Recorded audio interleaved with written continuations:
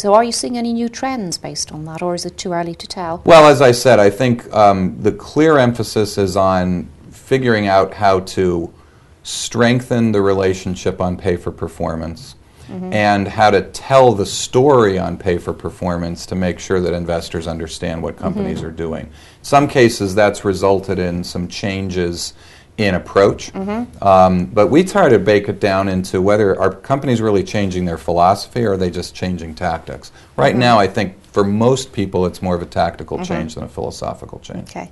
So it's kind of watch this space at this stage in that area. Just in terms of overall pay levels, are we seeing them going up, down, move from fixed to variable, variable to fixed? What are you seeing? Well, the U.S. has always had a more leveraged package than the U.K. There's some reasons in our tax code for that, particularly limitations on tax deductibility of fixed pay for senior executives. What I would say in terms of pay levels, though, is things have stabilized a little bit. We've actually seen years in which the median pay for the U.S. CEO of, or Fortune 500 or whatever group you want to look at has gone down and has probably stabilized. One of the reasons for that is a clear sense of volatility on annual bonuses and a very strong kind of watchdog, if you will, on long-term incentive grants. So the cynic would say, hey, in other years when bonuses went down, long-term incentive grants went up.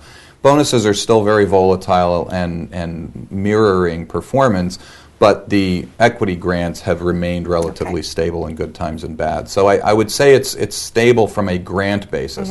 I will also say, though, that we saw a lot of people getting stock at pretty low prices over the past 4 or 5 years. So if the market recovers and the economy recovers, we could be seeing significant increases in realized pay over the next 5 or 6 years. Maybe we should say when the market recovers. Yes. It's probably the way to go.